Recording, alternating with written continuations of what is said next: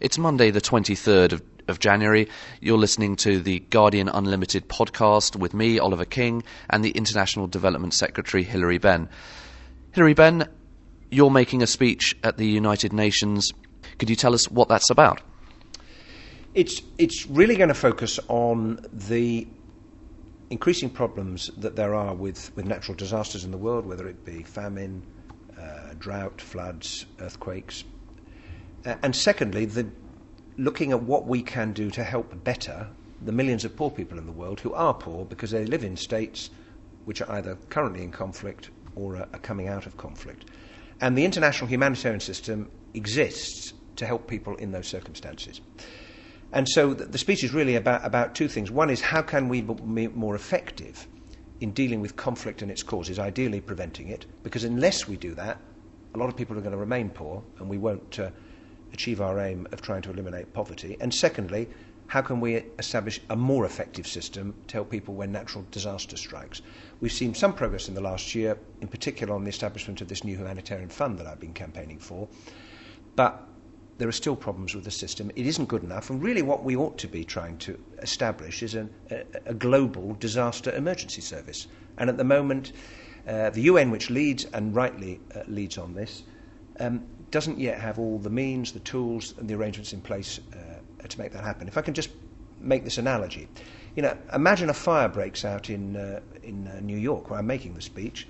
Instead of phoning 911, you'd have to phone 15 different organisations to get help. Imagine when you'd phoned them, they then said, right, can you give us some cash to get the fire engine out of the station? Can we have some money to buy hoses? Imagine if you discovered that completely separate organisations were responsible for providing the water or getting the ladders. Now, in essence, that's the system we've got currently for dealing with disasters, and we can do it better. What can you do to persuade people to change that system? I think by looking at what works and what doesn't in the system currently. One of the lessons of the earthquake in Pakistan, the tsunami, is that we are heavily reliant on military planes and helicopters. Now, could we enter into a standing arrangement globally or as governments with the military when disaster strikes so that we can draw on those very quickly?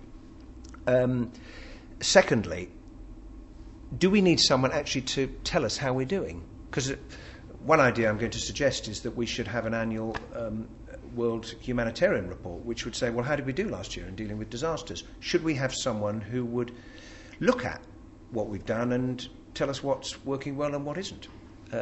Particularly when we're trying to develop ways of measuring progress in dealing with people's needs in disasters, these benchmarks that are being worked on. How can we encourage more people to come in and do this incredibly challenging job of being a humanitarian coordinator when disaster strikes? How can we celebrate more their achievements? Because I've met a lot of extraordinary people who are doing this. So I think we can have an even better system in the future, and this issue really does matter to the lives of all of the people who find themselves caught up in disasters every single year.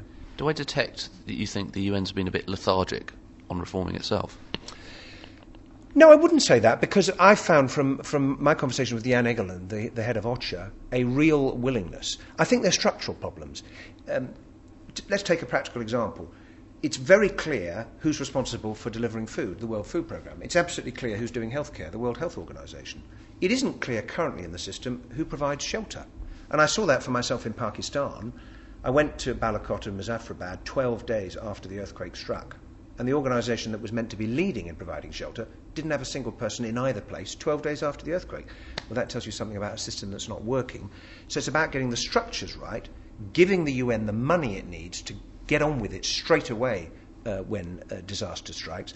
And I think it's precisely because we are such strong supporters of the UN that we need to ask those questions so that we end up with a system that really does work effectively in a world, one, where we have greater responsibilities to our fellow human beings than we ever had before.